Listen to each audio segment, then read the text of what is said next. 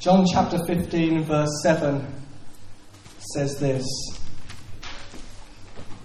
"If you remain in me and my words remain in you, ask whatever you wish and it will be done for you." And then in verse 16, "You did not choose me, but I chose you and appointed you to go, so that you might go and bear fruit that will last, and so that whatever you ask in my name, the Father will give you." These two amazing promises from Jesus. Ask. Ask in my name and the Father will give you. And the other one in verse 7. Ask whatever you wish and it will be done for you. I think when we come to the Bible, it's very easy to kind of judge the scriptures and judge the Word of God by our experience. And we can say, well, I've got stories, testimonies, I've got prayers that I've prayed, things that I wish for, and I haven't seen it happen the way I would have liked, in the way I wanted, and the time I would have liked to see it. And so we can kind of conclude from our experience, well, Jesus didn't really mean these verses. And so we kind of skip over those because they're slightly uncomfortable. Because we think, my experience says it can't be that. It can't really be asking for whatever I wish and it will be done for me. So I won't look at those verses. I'll conclude from my experience, well, that can't be what Jesus really meant. But it is what Jesus really meant. And so the question is, how do we navigate these verses? How do they actually work out in practice?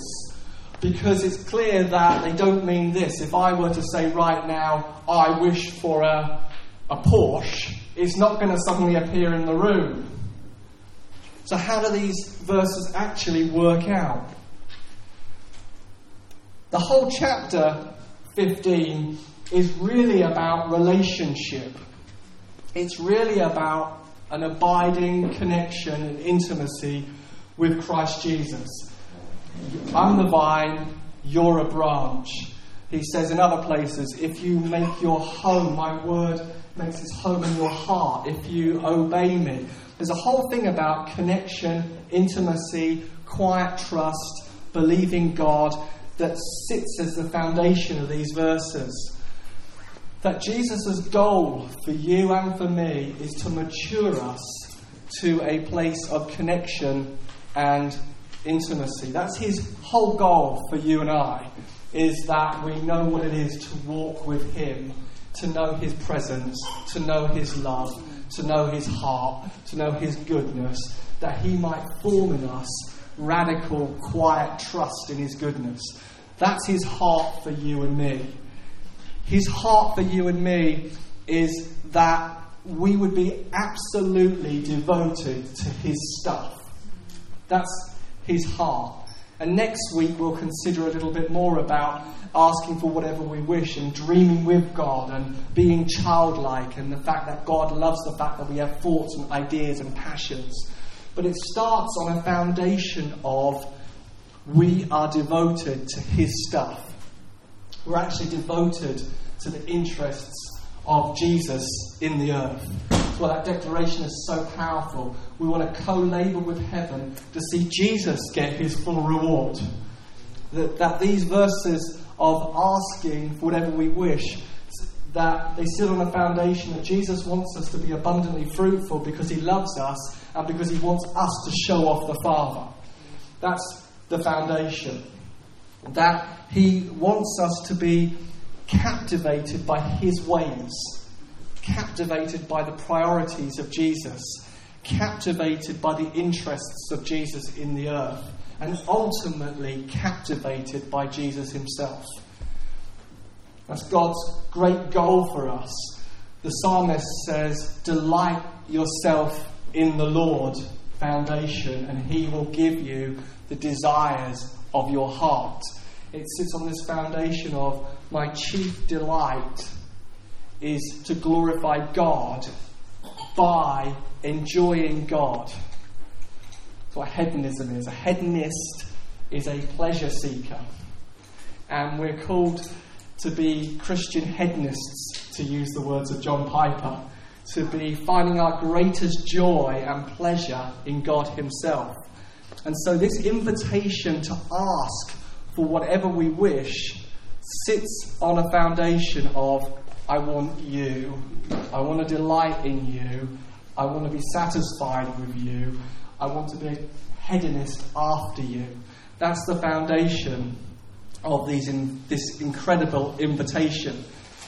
And we see in the life of Jesus, throughout the Gospels, Jesus living this kind of relationship with the Father, of dynamic moments of Jesus getting everything he wished. There's a sense in which he wants to raise Lazarus, and there's this interaction with the Father, hearing the Father, he's delighting in the Father, he's intimate with the Father, he's connected with the Father, and he lives from the Father's voice. And so he's living from his voice, and then he's praying and speaking and declaring and activating what he knows is on the Father's heart.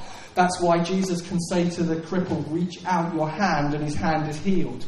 That's why Jesus can stand outside the tomb of Lazarus and say, Lazarus, come forth and be raised from the dead. That's why Jesus can go to the little girl who's sick and just raise her up. That's why Jesus can say to the centurion, your servant has been made well. So these are all interactive moments because Jesus is walking with the Father. Jesus is intimate with the Father. Jesus is delighting in the Father.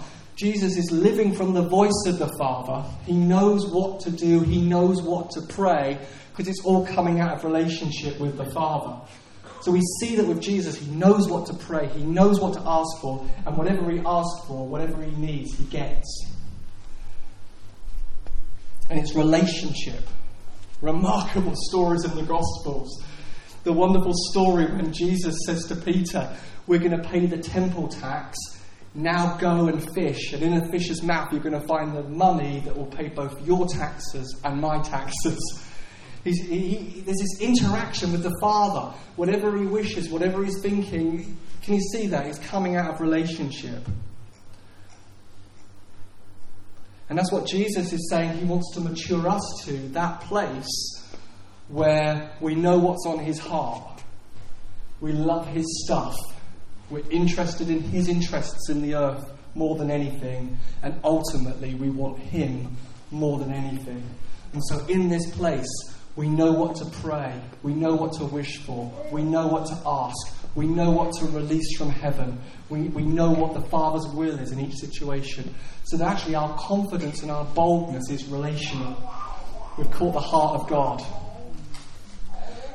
So a crucial part of this foundation then is living according to the reality of God. Jesus says you will know the truth and the truth will set you free. Another way to say truth is reality. So it can be the literal translation of truth is what's the reality of heaven? What's the reality of the Father? How does God see reality? So actually, part of this foundation is we're living according to the reality or the culture of heaven, the culture, the lived out behaviour of God. And so that because we're living out of the culture and the reality of God and how God sees things, God is love. Jesus says, I've not come that the world will serve me. I've come as a servant to the world when he washes their feet. And so the reality of heaven, the truth of heaven that undergirds this call to ask for whatever we wish is that the answers to the things we're praying for are ultimately not for us. That we're praying things to the Father and asking him for things and whatever we wish, not because we want it to do something to us and devour it for us, but because we want to nourish and feed other people with the answers. That Jesus says, I want you to be fruitful. You didn't choose me, but I chose you and appointed you to go that you might go and bear much fruit that will last, so that whatever you ask in my name, the Father will give you. So prayer and fruitfulness go together, because he wants us to be fruitful, because he wants to nourish the world with the fruit that we bear. So this asking for whatever we wish is not a blank check to have loads of opportunities and power and possessions so that they nourish us. It's that so that we would glorify him with the fruit that we bear. That's another part of the foundation. That Jesus says, my command is this, love each other as I have loved you. How does Jesus love? He gives himself. He pours himself out. That's how Jesus loved. He took the posture of a servant and washed their feet. He became the one they criticised, the Pharisees, because of his association with people they called the sinners. He gave himself, not to get a reputation, but because he wanted to love the world. And so this invitation to ask then is, I'm in love with God, I'm in love with his purposes in the earth, I'm in love with his stuff, I'm in love with the thing of Jesus getting what he paid for, his reward, and I'm then asking God, make me fruitful so that I can nourish and feed the world. You see, this is the foundation of it. So it's not that we devour it for ourselves. And when we feel that when we're asking for things not simply for ourselves, but to be a blessing, then the blessing won't crush us. Can you see a foundation that says, I'm asking you for authority and breakthroughs and wisdom and solutions because I want to have an identity that is found in those things can crush us. And you see that if I'm asking because I want to be appearing spiritual or wise or mature, I'm wanting it for my own identity, Jesus is saying that kind of foundation can crush you. But when it's for other people, that we might bless them, it gives us the capacity to have courage that we can inherit our inheritance and steward it really, really well. Jesus is looking for mature hearts that can steward blessing incredibly well. So our first identity is, I'm a much-loved son. I'm a much-loved daughter of the King. My identity is not the perception of people, whether they think I'm spiritual or mature or have answers. No, my identity is I'm loved. And that posture positions us to be abundantly fruitful. So this relationship also with him protects us from distorting the invitation to ask for whatever we wish into entitlement. So our core value of our heart then is I quietly trust you. I trust you to work it all together for good. I trust your wisdom. I trust your love. I trust your timing. I trust your methods. I trust the way you work and how you do things. I'm not taking this invitation to ask for whatever I wish into entitlement, where I not only ask for whatever I wish, I also tell you how I want you to do it and when I want you to do it. That's a distortion of the invitation to ask for whatever you wish. It's not coming to God and saying, I really need a breakthrough here, Father, I know it's on your heart, and then dictating to God how the pace of it. Becoming a consultant to God. We're not his consultants on the earth. He's not coming to us to consult with us. He is God. We don't get to control God. We don't get to tell him how to work it out and how to do it.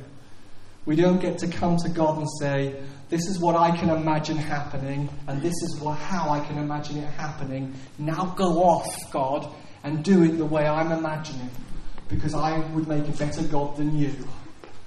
That's not what Jesus is talking about here. We're not his consultants. And Jesus perfectly models this in the Garden of Gethsemane, where he's looking at Jerusalem and he's looking at the cross and he's looking at the torture and the torment that's going to come, and he's looking at the brutality of the execution he's facing, and he asks the Father, can this cup pass me by? Is there another way? Is there a way to avoid the suffering and the pain of the cross? And then he says, but not my will be done, but yours. And so in that moment, Jesus is showing you, I've got a wish. I would at this moment long that I could somehow get out of the suffering of the cross.